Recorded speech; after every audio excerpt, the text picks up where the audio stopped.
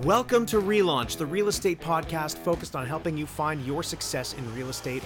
My name is Lorne Cooper. I am an active real estate sales representative just north of Toronto, Canada. The whole purpose of this podcast is to bring you actionable content by interviewing the best of the best in this business, helping to take you from zero to hero in your real estate career. All right, everybody, welcome to another episode of the Relaunch Podcast. That is the Real Estate Launch Podcast. My name is Lorne Cooper, and today we are joined by Melanie Piche. Hello, Melanie. How are you? Hello, I'm good, Lorne. Thanks for having me. Oh, thank you for coming and making the time. Full disclosure for everybody, I've known Mel for how many years now? About 6 or 7 years? Since I got into the business, basically. Yep. Yeah. So I'm a big fan of Mel, and I am going to give her a hard time just because of that. Excellent. Yeah, perfect. I look forward to it. All right. So why don't you tell everybody a little bit about yourself, where your business is at right now? You guys have gone through some changes, so exciting times. Go for it. So I run the Brell team along with my husband, Brendan, who you also know. We've been a team for about 7 years. I've been in the business for about 10. And like 1 month ago, we actually launched a brokerage. So now we are a team brokerage, and that everybody at our brokerage works for our team. Okay, great. And what made you decide to go from team within a brokerage to your own brokerage? I mean, it's every team leader's dilemma, I think. We probably spent 2 years thinking about what the right move was. I mean, we've operated very much as a brokerage internally. So we always had a lot of policies. I mean, we're a team of 14 people. We have our own staff. We have our own office. We have our own brand that we spent a lot of time building. We loved the brokerage that we were with. So it wasn't that we weren't getting something there. It just felt like the right next step for us was just to go off and do the brokerage thing. Yeah, very interesting. All right, so let's go back in time to when you first started in real estate, or just before. What was your background before real estate? So education-wise, I'm a BCom in HR and marketing. So I very naturally became the HR director at an ad agency for 12 years. So I actually got to use my majors, which was nice. And I did that for a long time and kind of felt I'd gone as far as I wanted to go in that. And then I met this cute boy who turns out to be Brendan. And we go traveling for a year. I get my license for fun. And I never actually planned on being in real estate. And during that year away, I actually got sick and I had surgery. I got sick in Turkey and I had surgery in Greece. The insurance company sent me home and I was still technically on sabbatical of my old job. So I was like, I'll start this real estate thing. And that was 2008. I listed my first condo the day that the Lehman Brothers went under and the market crashed. So that was an awesome introduction, but I kind of loved it right away. So I thought, you know what, obviously we kind of went in that 6-month recession. I thought, I'll just keep with this real estate thing, see what happens. And I don't really know how I got to this point, to be honest. Like, this was never the plan. I kind of fell into it and fell in love with it and found I was pretty good at it. And a lot of my old skills were really useful. And I had a chance to learn a bunch of new skills I never even knew I could learn before. So that was kind of fun. And who got their license first, you or Brendan? I got my license first. And he joined me about 6 months after I started. Because I only own condos and townhouses. I hate driving in the city. He was an old house guy. He's super great with people. So we thought, you know what, this could work really well together. I felt intimidated in houses. And it was a good match. I mean, we're complete opposites, which is both the very best and the very worst thing. But it meant for building a business that was really good because together we were both kind of hitting a lot of the different things that agents need to be successful. So we didn't touch on this, but let everybody know where it is that you actually work. Oh yeah, that would be helpful. So we are in central Toronto. We have 10 agents, 2 people, full-time people in staging. So we have our own staging warehouse and staging business. And then we have 1 person in admin, and we're recruiting right now for a marketing coordinator. So we operate kind of in a pretty big part of central Toronto. Okay, now let's jump back into the story. So you guys, you were on sabbatical. Brendan's background is travel industry, right? Yeah. You guys are getting in. You explain sort of your strengths and weaknesses, sort of bouncing off each other. Now, how did it start? What did you start doing when you joined a brokerage, and then what to get business? I mean, honestly, I was in HR, so I knew a lot of people. So my first year was actually amazing because I knew all sorts of people, and I'm like, this is the easiest business in the world. And then year 2 hit. And I think there's probably still paying off the credit line from year 2, because suddenly all of those people weren't there. And the people I thought would buy houses from me weren't buying houses from me. And I didn't have any plan at all. And we moved to a bigger brokerage, which was a really good move for us. We moved to Bosley, and they are an amazing training ground. So we learned a lot of things, but we weren't really into very traditional ways of building business. So in 2011, I guess, we had a really bad year. Between the two of us, we sold 11 properties. And we went back to our old jobs for the summer. Not a lot of people know that. I went back and consulted at my old company. Brendan took on some travel stuff.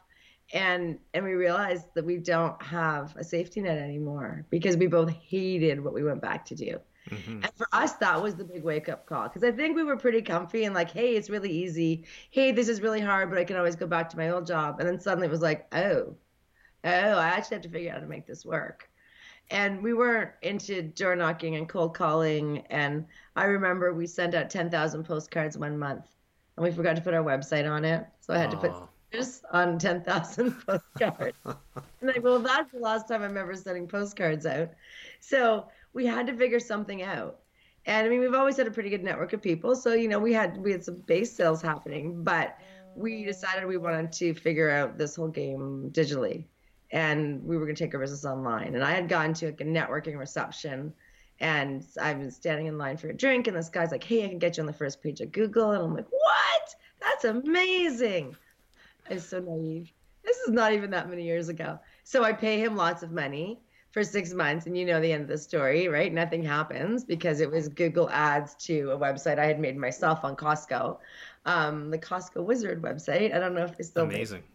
So that was not productive. And I was like, okay, so maybe I actually have to learn how to do this. So then I started going to a lot of conferences, and I went to, and I know exactly it was 7 years ago because it was Brendan's 40th birthday. And we went to our first Inman Connect conference in New York, and we had this whole fancy like birthday weekend planned at the Thompson Hotel. And our minds were completely blown by what could be done. And I think in 2011, you know, the realtors who were still in the business in the U.S. were hustling, and they'd figured out something really good. Because at this point, they're 3 years into that terrible recession, whereas Canadians are just kind of ticking along, not having to do a lot of innovative stuff. So our minds were completely blown. And we checked into the Thompson, and we never checked out.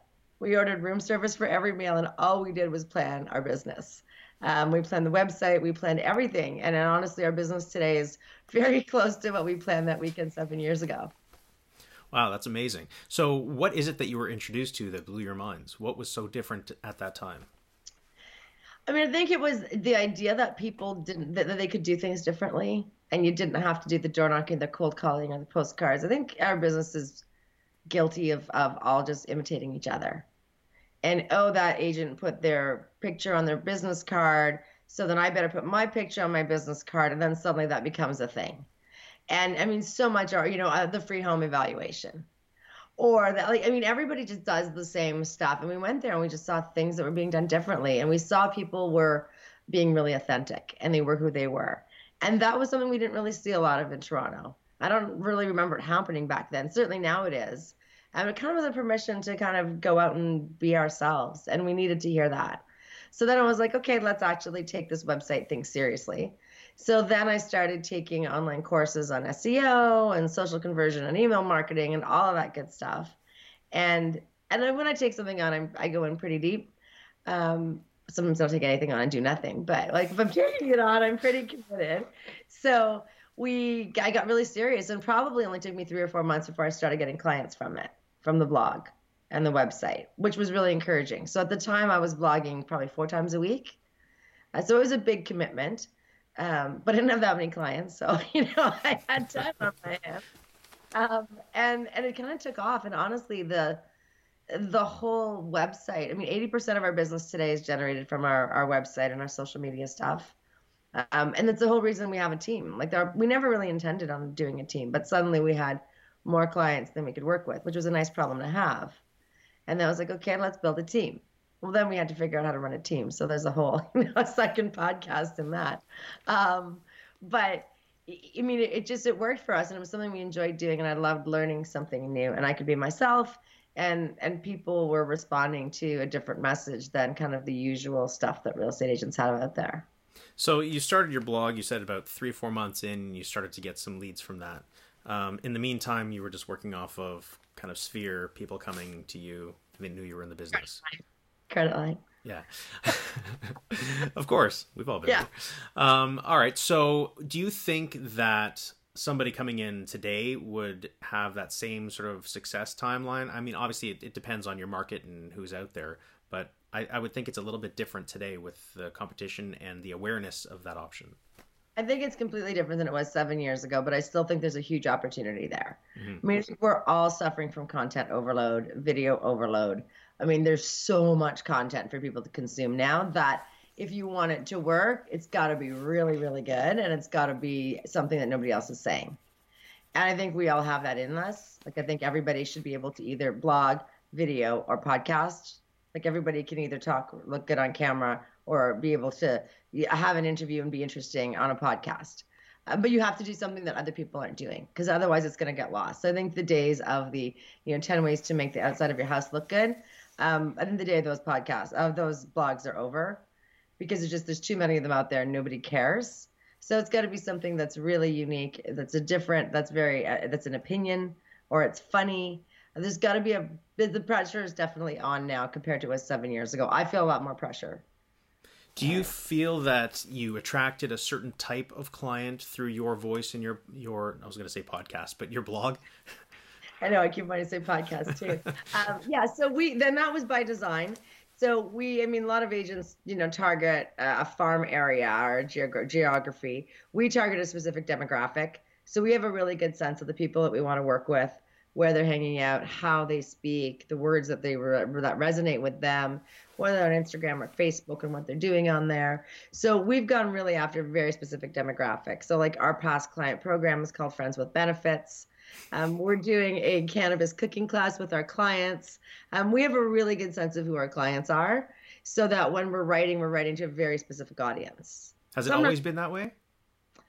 In the early days, I was probably just answering questions that people ask. So, can I back out of a deal, and what's a deposit? And those are still really important blogs to write, because people are Googling for those questions. And if you're the best answer, then obviously, it's an opportunity to connect with somebody. So, but it's certainly changed over time. So I have a question for you regarding that. Let's dig into the content thing since we're already on the topic. So if back in the day you were writing, can I back out of a deposit, or can I back out of a deal? Do you then try to geolocate that to your specific city and tell a story about someone in Toronto that was doing that? Or are you not regarding that at all and just talking about the content and the topic? Usually I'm just doing topic.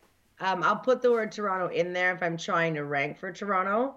We have a pretty big referral business outside of the city, because our website brings in people all across Canada, which is a nice piece of our business, to be honest. So we will do I just wrote today, how to move up the property ladder in Toronto. It's very specific to Toronto.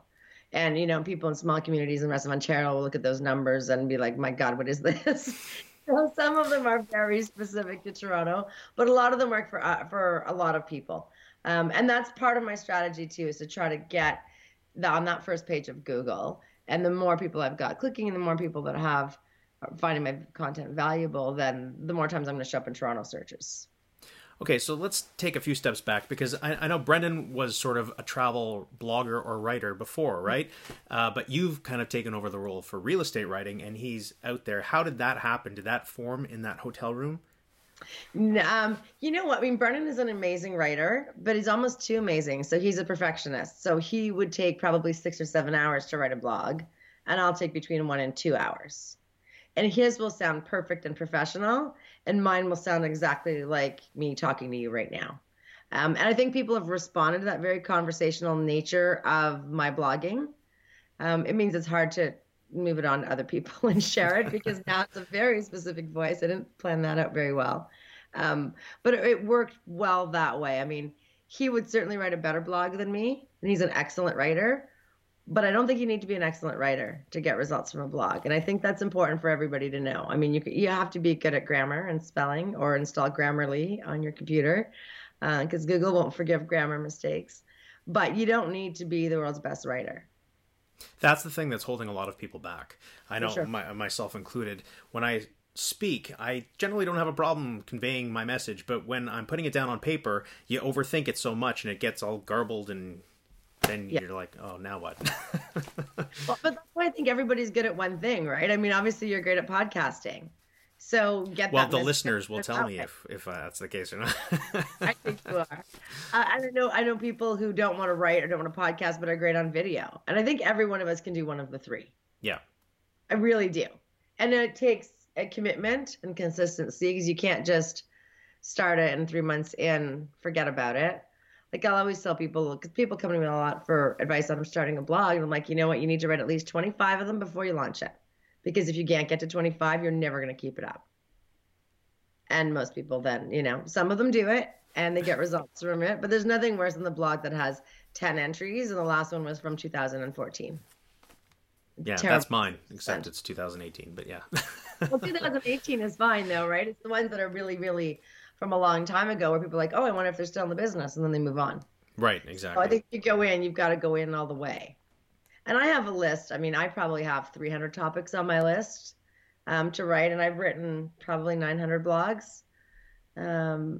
But there's always, you just in the course of a day, you'll think of something, and then I just keep it on my list. So I'm never lost for content ideas. Mm-hmm. I think a lot of people get stuck there because, well, I don't know what to write about. So even if just, starting to jot down, I just use a Trello board.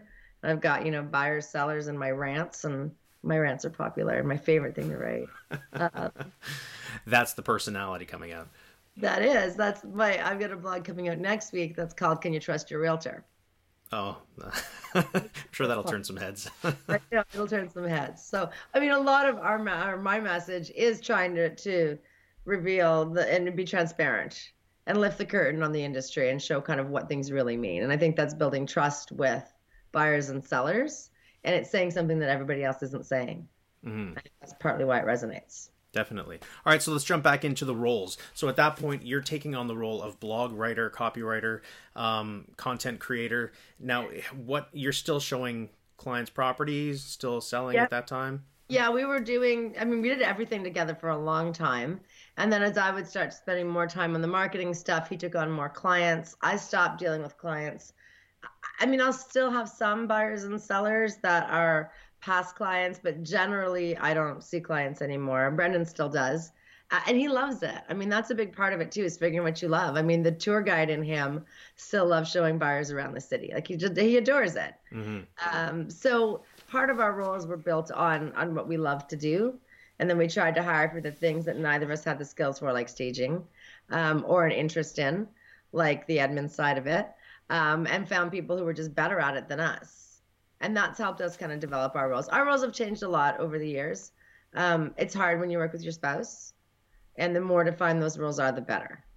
For a long time, we were kind of on top of each other. And now it's pretty clearly defined. As a brokerage, he's actually our broker of record and the president, which, kills me a little bit. But you know what? He's 100% the best suited to be a broker of record. He loves like FinTrack and all those super boring things. Like, he loves all of that. So, perfect. I know it's a great mix. And then I spend my time on the marketing side, and and obviously a lot of time with our agents and doing a lot of coaching and mentoring and training of our agents. Right. So we're definitely going to get into that part of it. Before we get there though, so give me a timeline. So you're 3 or 4 months in, you start developing this following online. People are reaching out to you. And you're like, oh, wow, this is actually working. My voice is being heard. So the rest of that year, how did that really play out? That was our first good year, like where it was like, oh, we're onto something here. And that would have been 2012. And I think 2013 is the year we decided to bring in an agent. A buyer's agent. We screwed up the team thing a number of times. We didn't know what we were doing. We had some great people, but we didn't really know how to build a culture and how to make the systems work. Our blog was never about us personally, so it was never named after us. We never had the issue of people wanting to work with us. I would say once a year, somebody requests to work with us. Okay. And last year we helped almost 300 people. So it's never been about us. And that was more accidental than anything, but it allowed us to bring in agents and kind of realize that if we wanted to make it work, that experience that we were talking about online had to be replicated by the people on our team. So you brought on a buyer's agent before you brought on an admin? I did. Okay. I wish I had done it the other way around. But it's scary taking on a salary. Yes, it is.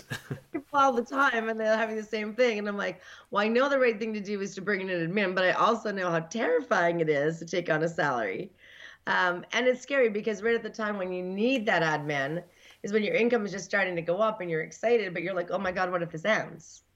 Right? Like that's a big part of it. It's just like, what if this doesn't? And then I have to now I've messed around with somebody else's life and I've got to let them go. And so it is scary.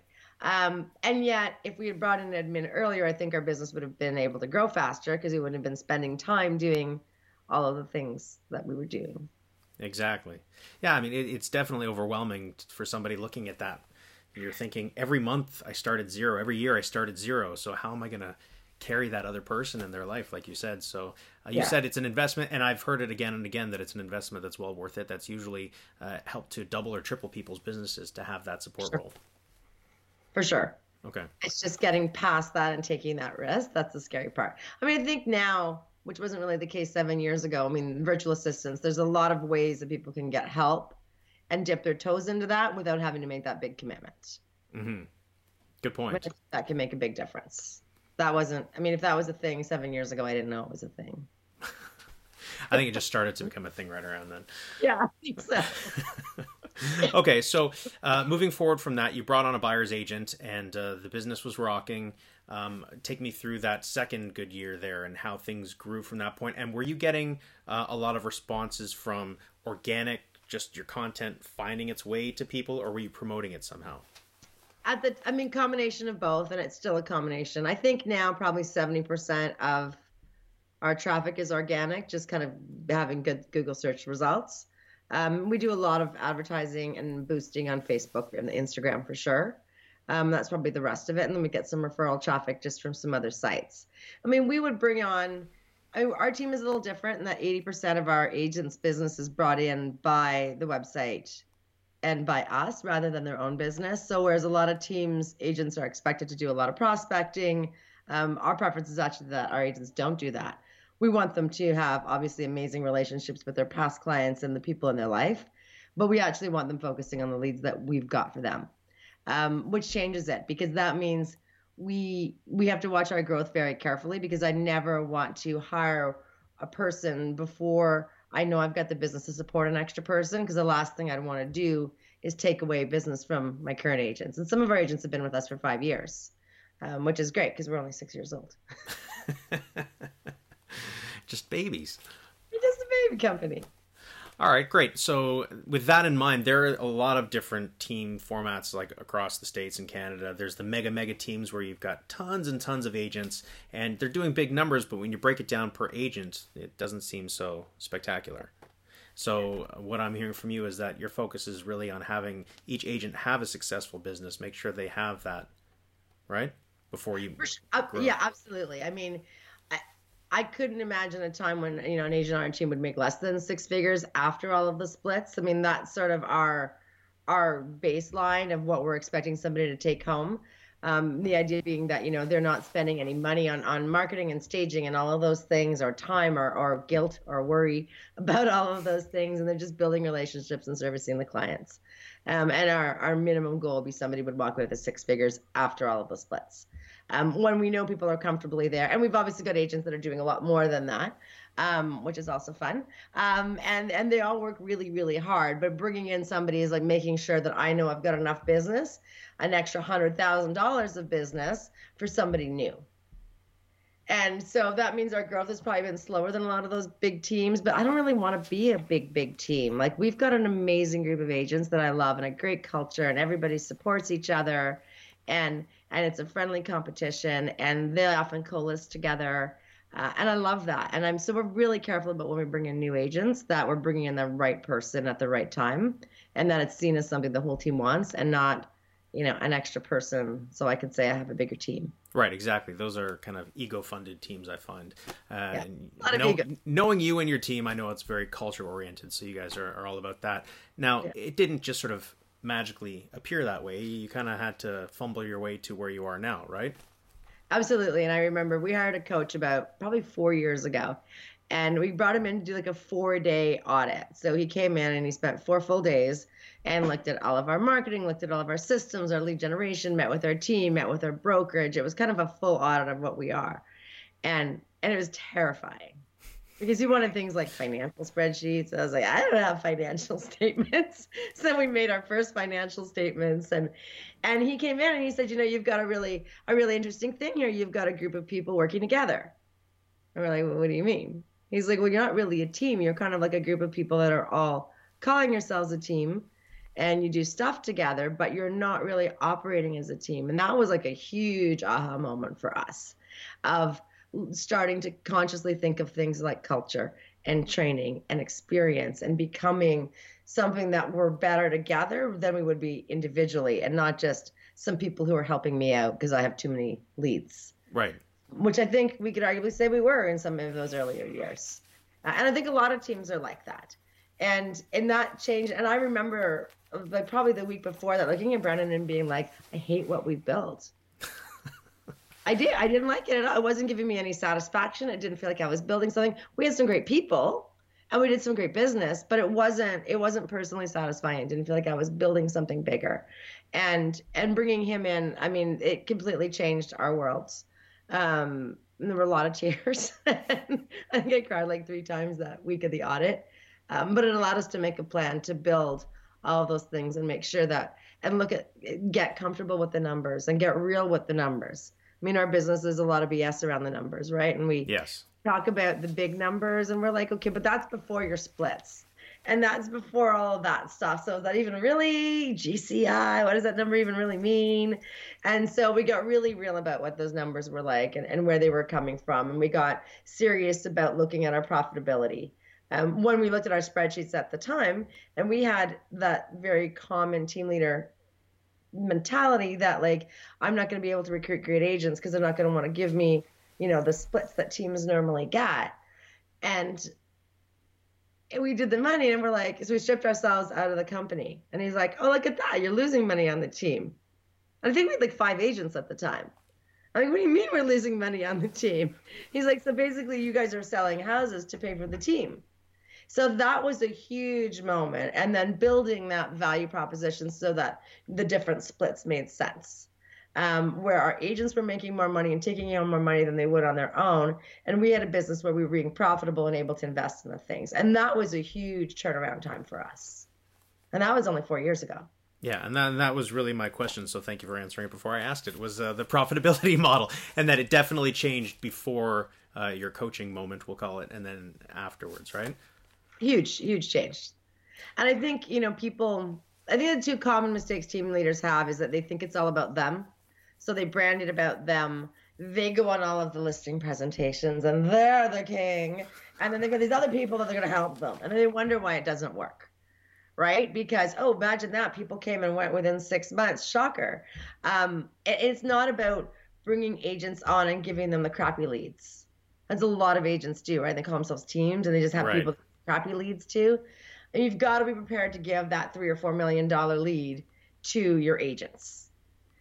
You've got to have them to a point where they're trained and you've recruited the right people so they can win that business as well as you. But if you're not prepared to do that, you don't really have a team. And that was a huge mind shift as well, where I was like, okay, it's not just about giving out the crappy leads I don't want to deal with. So given your business model being heavily weighted towards online leads and that type of conversion, I would assume that's a big part of the training that you provide to your team members. Is there an onboarding process for that? Yeah, it's about a 60-day onboarding process. It's fairly intense. We don't bring on new agents because of that, because learning real estate, probably takes you 90 days and learning our systems is a good 60 days. So there's a lot of shadowing, there's a lot of practice, there's a lot of formal training on lead conversion and on all of our systems. I mean, to be able, we do a lot of transactions and we want to give a very personal experience. So we have everything really, really systemized in the back end. And there are, we're paperless and we're all using DocuSign and we're using a CRM and those are not optional on our team.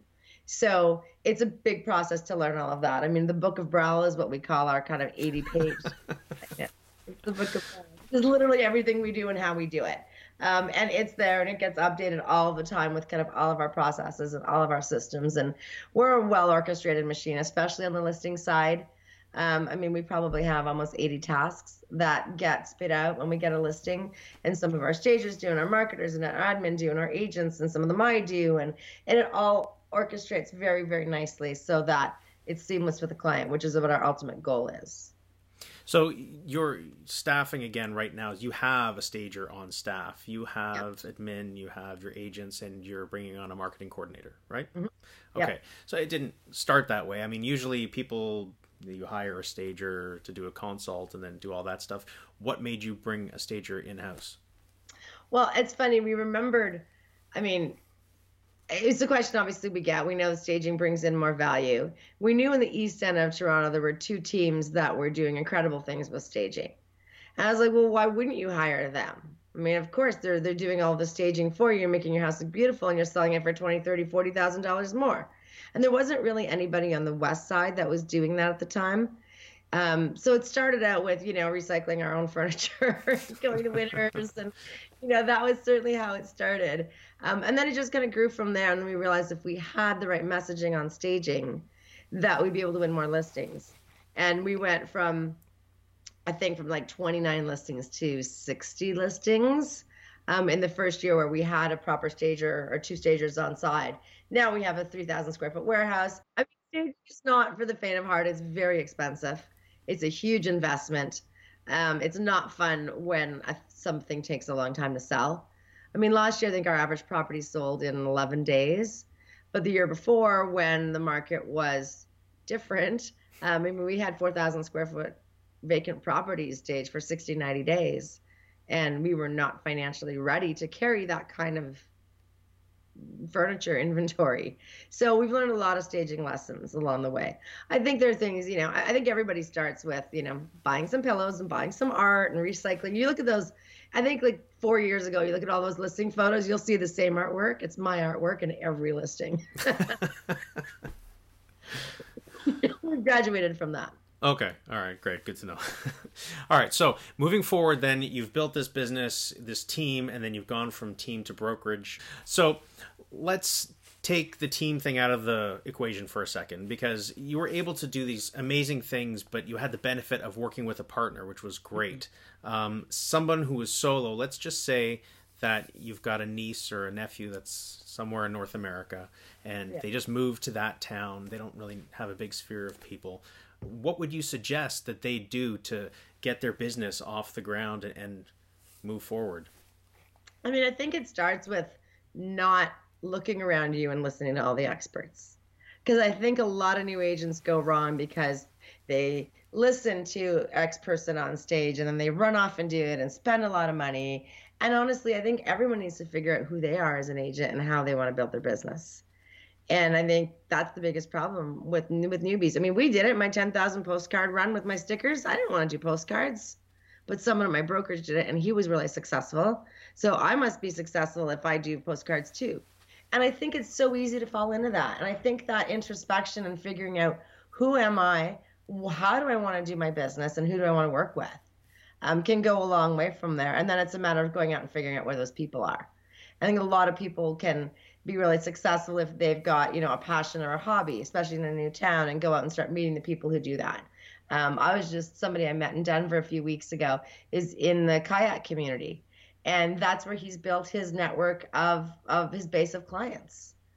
And I think there's a lot of different ways you can do it. And whether that's geographic or demographic or by interest, it's a matter of what you want to do. And in the early years, you're going to have to do stuff you don't want to do.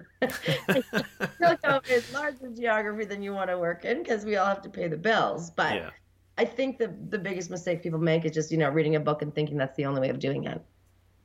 Yeah, that's what's so overwhelming, I find, for a lot of people. When a lot of the newer agents come to me and they ask me in my brokerage or online, well, what do I do? It's also overwhelming. It's because everything works in this business, even the stuff that you don't like, the door knocking, the cold calling, flyers, bus ads works for some people. Like, it all works for somebody, but you have to find what works for you. And that unfortunately takes a little bit of time to figure out what matches for your personality, your comfort level, and what you're willing to do on a consistent basis. for sure. I mean, depending on your market too. I mean, we did a lot of rentals our first year, and those renters became our buyers in, year 2 or 3. We still have a full-time rental agent on our team, and she does 100 rent. She helps 100 rentals, 100 tenants a year. And it's a feeder into later business, obviously, and future buyers and referrals and all of that. But it's also just a really great way to make some income when, the buyers and sellers aren't falling all over you. Right, exactly. And I think, to be honest, if I could go back, I think people should join a team. To be honest. Coming from a completely unbiased point of view. Somebody who doesn't hire new agents, right? So right, it's not right, a great message. I wish I had had that kind of mentorship, because I don't think, at least in Ontario, that we are ready to sell real estate when we get our licenses. I don't think we're ready to start a business. I don't think they teach us anything about generating leads and building relationships and putting the client at the center of everything we do. And having somebody you trust to learn that from, I think can go a really long way. And maybe that's a broker, but most brokerages are too big and the brokers don't have time. And there's a handful of brokerages I think are good for new agents. And a team can give you that exposure so that you're learning as you go. And when you do have that opportunity to sell your aunt's house, it's not the first listing that you've ever seen and you've screwed up, or she doesn't hire you because she thinks you're going to screw it up. Right. And again, maybe that's just a mentor or a partner. But to me, that's what I think. I think every new agent should have to shadow somebody for a year. Yeah, I think it should definitely be a part of some sort of mentorship or apprentice type of style. And I was actually just having that conversation today. We were doing our awards banquet thing, and I was speaking to a few new agents, and they had brought up the fact that they think it would be a great idea, and so that's something that we're implementing.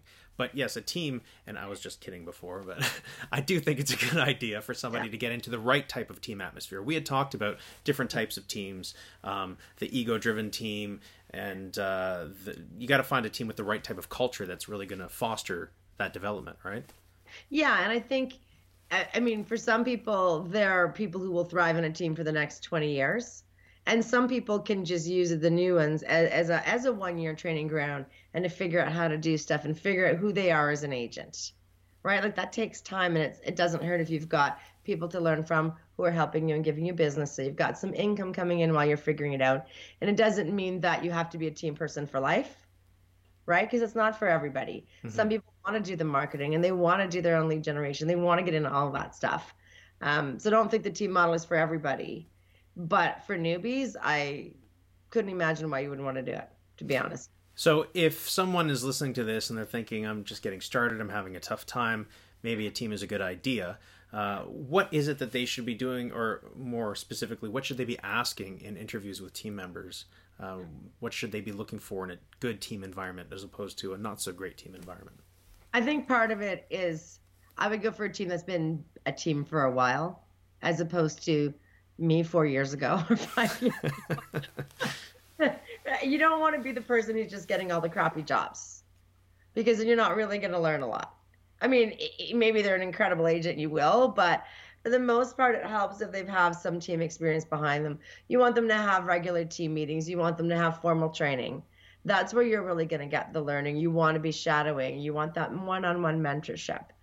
They're not going to teach you things like how to generate leads, probably, because that's probably what the team is doing for you. So you'll have to have some sort of learning on your own if you're planning on going on your own after.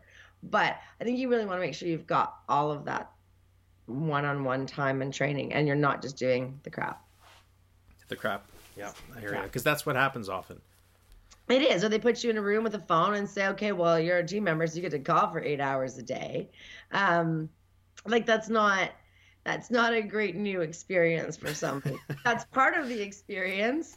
But, and I've heard so many stories of people who have just these terrible times with teams. But there are also some incredible teams that are established and have a culture and a supportive environment where I think you can learn a lot. Now, a lot of people, just like going into brokerages, going into teams, the big question is, what's the split? And it always comes down to that number one question. Let's talk from a different point of view and some experience and explain what some different split types are and why they are the way they are. I mean, most splits for teams that have been in the business for a while is going to be 50-50. And there may be a split to the brokerage on top of that. And that's kind of a hard pill for people to originally swallow. And if you're not getting that value, then walk away. But if the teams are offering like 10 or 15% splits, they're not going to be a team for very long because it's impossible to be able to provide the value that a team can provide on those kinds of splits. That split going to the team rather than to the individual, you mean? Exactly. Like if they're, no, if they're, yeah, exactly. If the team's only taking 10, 15, 20 points, they're not going to be profitable. So I would question how long that's going to work. Now, maybe they'll never have a coach come in and be like, hey, you're losing money. But eventually they might figure that out. So I think the normal expectation is generally 50-50. But you need to make sure you're getting a lot of stuff for that. So, you should be getting leads and you should be getting marketing, and the teams are generally paying for almost everything. I mean, we pay for everything except for, membership fees and car and cell phone. We pay for everything else. So if you do the math, you need to be able to be coming out further ahead as a team member than you would on your own. But that expense piece is really important because, what are agents spending, right? 40, 50% of their income trying to generate leads? Easily. Yeah. And then maybe not even having anything to bounce it around. So that first year too can be nice to just have some income coming in. Even if it's not as much income as you think you're worth. It's tough, but in the right environment, that can set you up for life, and you'll be making, tons of money in no time. Or you'll be with that team making tons of money and doing what you want to do. It can work either way.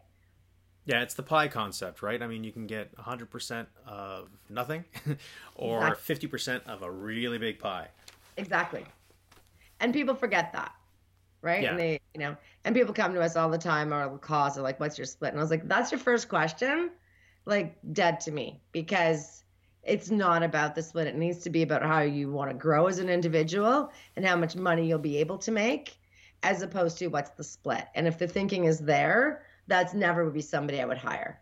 I want somebody who wants to learn and grow and build an incredible career, because I know I can get them to do that. But if it's about the split, forget it. Yeah, I hear There's it. so much more. And it's the same thing with people making brokerage changes, right? Right. We've gone down in split in brokerages before where we're paying more. That happened with our last brokerage switch, and it was 100% worth it. Because what we were getting in exchange and how that allowed us to grow our business, is worth a whole lot more than the split change we went to. Right. It's thinking big picture rather than short term.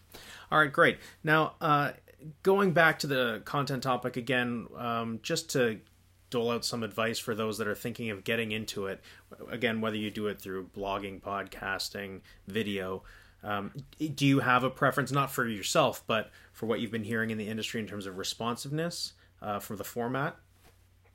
It's all over the place. Last year I go to big SEO conferences with, all the SEO geeks and me. That's why I'm asking you such geeky questions. I know. I love it. I'm excited I get to share it. Last year they were talking a lot about video fatigue, and that kind of videos that were more than 8 seconds long on Facebook weren't working anymore, which was kind of a huge moment because everyone was looking at 30 seconds and 60 seconds the year before. And now we're like, whoa, now we're down to 8. And so things like if you are doing videos, like you can't have your call to action at the end because most people aren't going to get there. So you want to have your call to action midway. And the same thing with blogs. If you actually see how I blog today, I don't just have if you're looking to buy or sell at the end of my blog, there will be a call to action somewhere in the middle of my blog because I'll recognize that people aren't going to get through the whole thing. If you're writing blogs, then it's not about Google right now is loving long content. So kind of 1,000 to 1,500 words is the key right now to get recognized by Google. But it can't just be in big paragraphs. So it's got to have lots of titles and lots of bullet points and make it really skimmable. So there's a lot of changes as to how we've developed content just because of how people are consuming it. Think of emails, right? Like I think they say now an email should never be more than, 220 words long? Because is that what they're saying? Wow. Because we're all reading them on our phone. Yeah. They say it doesn't matter where you write that email, you need to expect for it to be read on a phone. So it better have bullet points, and it better be easy to read, and you better be really quick at the top of what you want from somebody. So I think communication and content has just changed so much, and is changing so much, that trying to be, on top of it is really important if you want people to continue to actually consume it. Okay, good points. Now, in terms of delivering the content, is there a particular platform that you find is better than others, whether it be throwing it out on Instagram, Pinterest, Facebook, Google Ads, whatever? I think it really depends who your target audience is. For a long time, like 7, 8 years ago, and people were like, well, I'm not going to advertise on Facebook because that's just millennials. And I'm not selling to millennials. And I'm like, those same people are now being told by people like me, where it's like, who's on Facebook now? People over 40. Who do you want to sell and buy to? Right? You want people over 40. I mean, 41 is the magical age where most people make their biggest real estate purchase. I don't know if you know that. It's one of my favorite stats. 41, always target the 41-year-olds. And they're still on Facebook. They're also on Instagram. So I think part of it is, who your audience is and not making those assumptions that maybe were true 5 years ago. And even just not making assumptions at all. We actually have a pretty big part of our business that is estate sales and kids moving their parents to an assisted living situation. So a lot of our clients are over 80 years old or have just passed away, and you're not expecting, we never would have thought that that's who our message is resonating with. Right. But of course, it's the kids and the grandkids hiring us. So, once you have an idea of who you want to go after, and then where they're hanging out is where you should spend your time. We went through, a few years ago, we developed kind of personas of who our ideal clients were. And we now have 6 personas about who they are and what they do and where they're spending their times and what are the things that they're afraid of and what are the things that they like. What are the things they're looking for in an agent? What are the things they're not going to trust in an agent? And we really develop our content around those 6 personas. And they have names, like we've got Betty. They've all got names. They're fully well-developed personas. But that helps us figure out where we should be putting that kind of content. So how do you develop, someone who's listening, like, how do I develop these avatars? What is it that I'm looking for? How do I find this research? Well, and you can you can go online and Google. There's a lot of really great tools and spreadsheets out there that kind of give you the format that you want to do it in. But usually we're going to start with, your most obvious client is usually going to be people like you, right? Like that's usually where we all start, whether that's our friends or whatever. That's an easy target for us to go after. Mm-hmm. So your first person should be looking like you. So where do you spend your time? What do you like to do? What are you afraid of? What are your friends afraid of? And then go from there with who you've already working a lot with. So, and then we have always have an aspirational person is like, okay, who would I ideally like to be working with? And it's not always the, $10 million luxury buyer or seller that, every real estate agent wants to help. But about who is it you'd really like to get into? And where are they working? What are they doing? Probably 60% of our clients work in marketing or advertising or for technology companies. So, there's a ton of research about them, and we're specifically talking to them when we're writing blogs. And yeah, like you said, you're gearing that content towards the audience that you're trying to attract. And we're gearing all of our services around that too. So we've taken each one of those personas. And I'm going to sound super nerdy. I've never said any of this, by the way, before. This is what goes on at the Brow House. We actually developed the full journey of, okay, so first-time buyer, what are the different steps that they're going to go through? Our estate seller, what are the critical parts of their journey? What communication do we have? And what services do we need to provide? And that changed a lot of what we do on the service front and what we focus on and what our key messages are when we go in to sell or pitch a listing.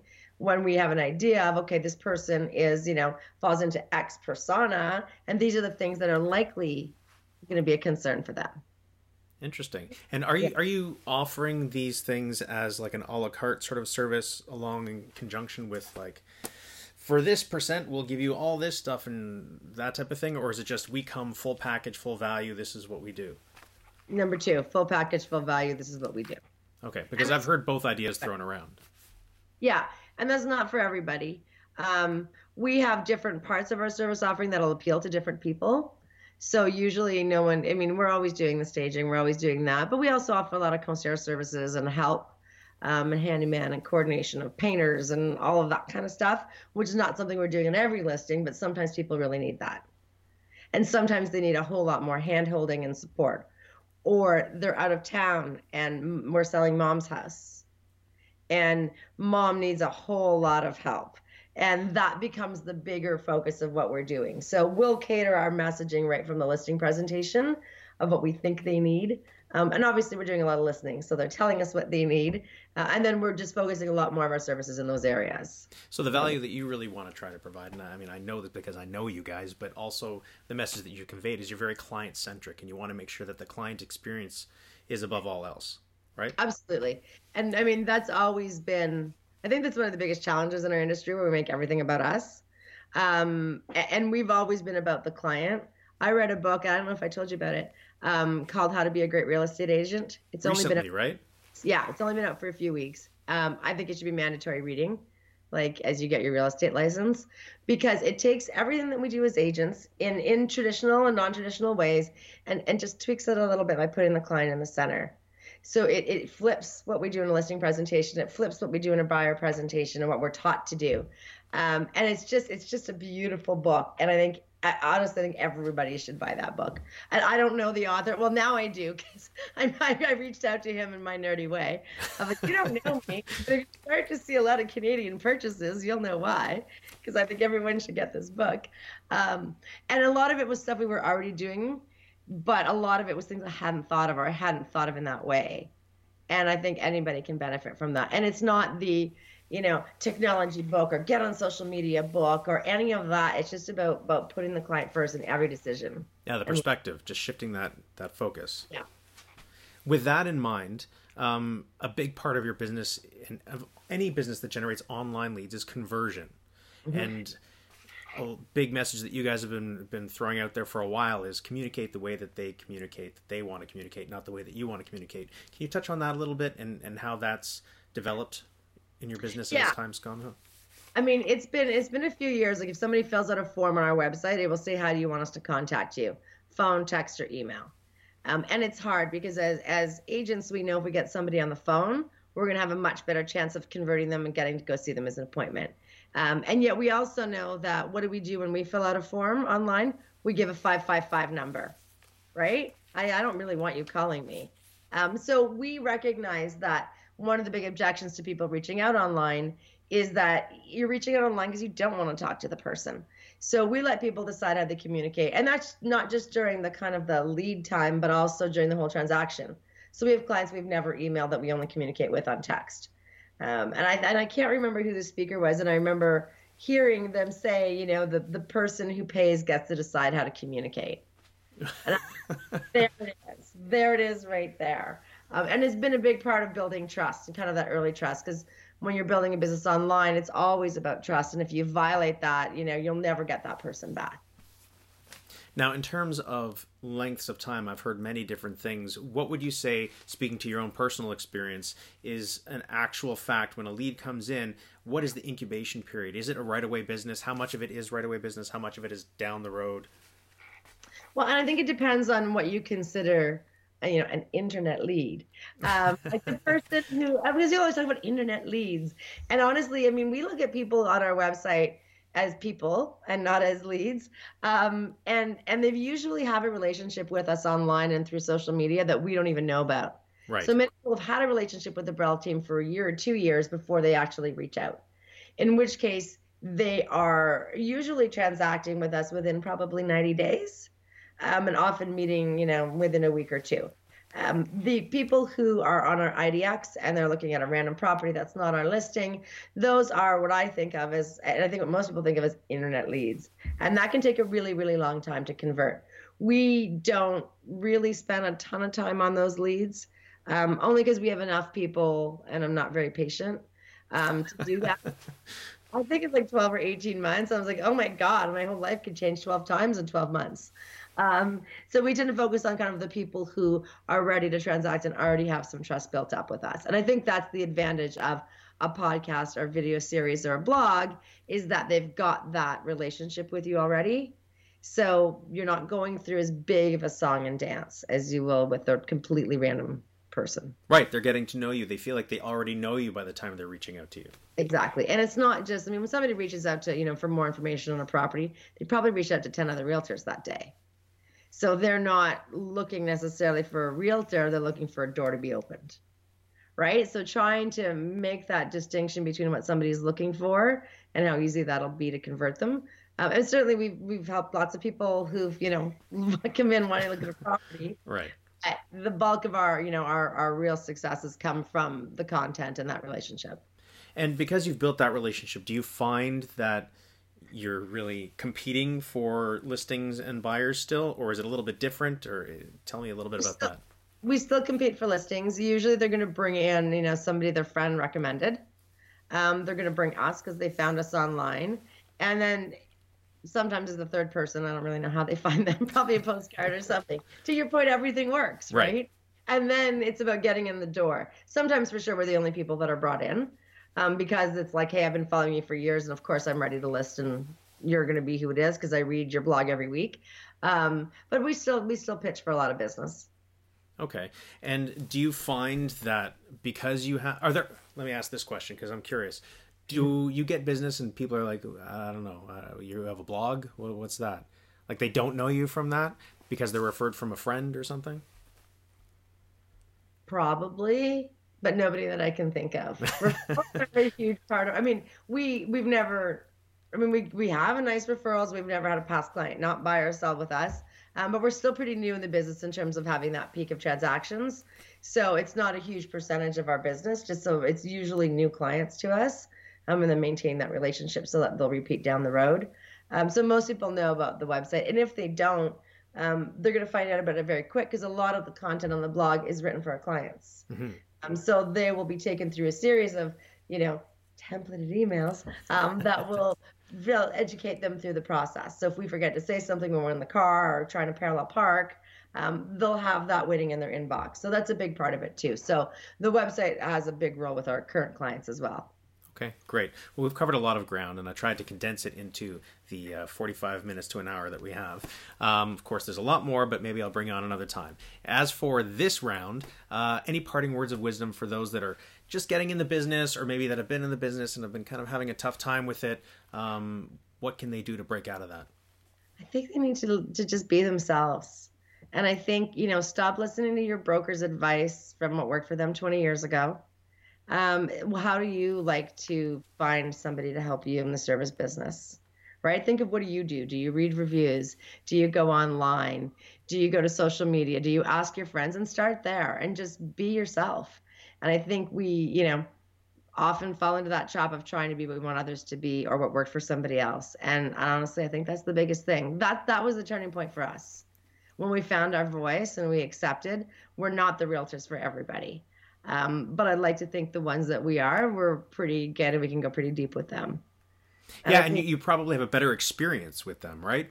Yeah. And you like your life, right? Because then you're not working with horrible people. Not people out there.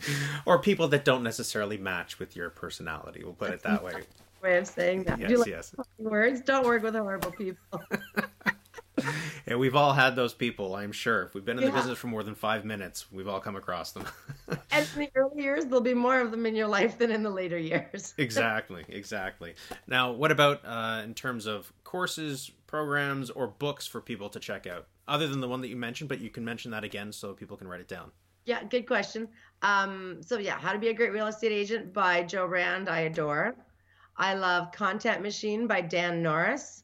Honestly, that book came out after I had my blog strategy, but it is basically my blog strategy. I love that book. I love Conversion Code by Chris Smith, who was a big part of kind of my early online stuff. I've known Chris for years.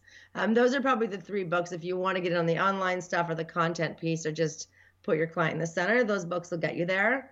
In terms of conferences, for me, the Inman conferences were always the big moments of, oh my God. And I've met some just incredible people there that are in my life. Now I tend to go to a lot smaller conferences. So I'll go to like the Genuine Hustle conferences. They're actually organized by a group of friends of mine that are real agents on stage talking about what we really do. Mm-hmm. People who actually have had the success rather than kind of the experts who've never sold a house. So some of the experts are great. I really like those conferences. I'll go to some very specific conferences outside of the industry now. But I think in the early years, there's a lot of great conferences out there, but you might have to go outside of your own market. And another thing that I'd like to interject in that is it's 50% about the conference and 50% about the people that you're actually going to be meeting and making connections with, because you're building up referral opportunities, but really trading ideas. And that's the real value I find. Absolutely. And when you get those relationships, I mean, I've got some friends in the US that, we've probably been in 10 or 12 different cities together. And we've taken writing trips together, and they've become really important parts of my business, even though, I may have met them at a conference where none of us took a lot of notes. We had that lobby con, and, we went to the parties at night, and we kind of did that thing, and they've become just huge parts of who I am. So that's the big benefit to it. I love rebar camps too. I know there's one in Nashville that's coming up, and I love Nashville. Really? Oh, right. I forgot. We were just talking about Nashville. There is one coming up in end of March, I think, beginning of April. Oh, maybe man. Let's take that offline. But I just like the informality of a rebar camp, which is kind of like an unconference where people are just getting up and talking and sharing. And I find I can learn a lot more about that than the newest trick. And it's easier to not get sidelined by the bright and shiny thing when it's real people doing it, rather than talking about bots and talking about, all of that stuff where you're just like, oh, really? Yeah, the dog squirrel syndrome where all these shiny objects are popping up everywhere. I think you really need, especially if you're in the beginning or struggling, you need to focus on 2 or 3 things. That's it. Cap it. Put everything else on the side. You can come to it next year. Totally. Okay, I'm glad we agree. Good. All right, Mel, thank you so much. I'm going to wrap this up because we've pretty much reached our time limit. Thanks for taking the time and sharing everything as always. Awesome. Thanks for having me. You can check out my website at getwhatyouwant.ca. Yes. Plug website. And if you're looking for referrals for the Central and West Toronto area, go to that website or email. Or Facebook is usually the best way to reach me.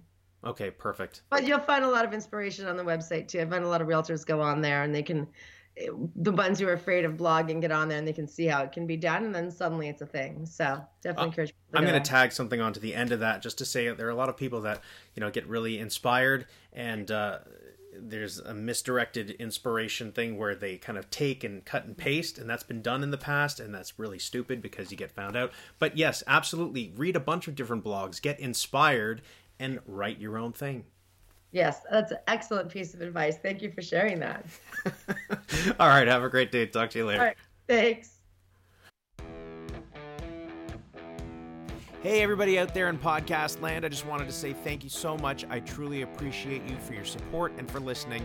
Don't forget to subscribe, like, comment, share this all over social media, and especially share it with a realtor that you know that might be having a difficult time finding their own path to success. I'll see you on the next episode.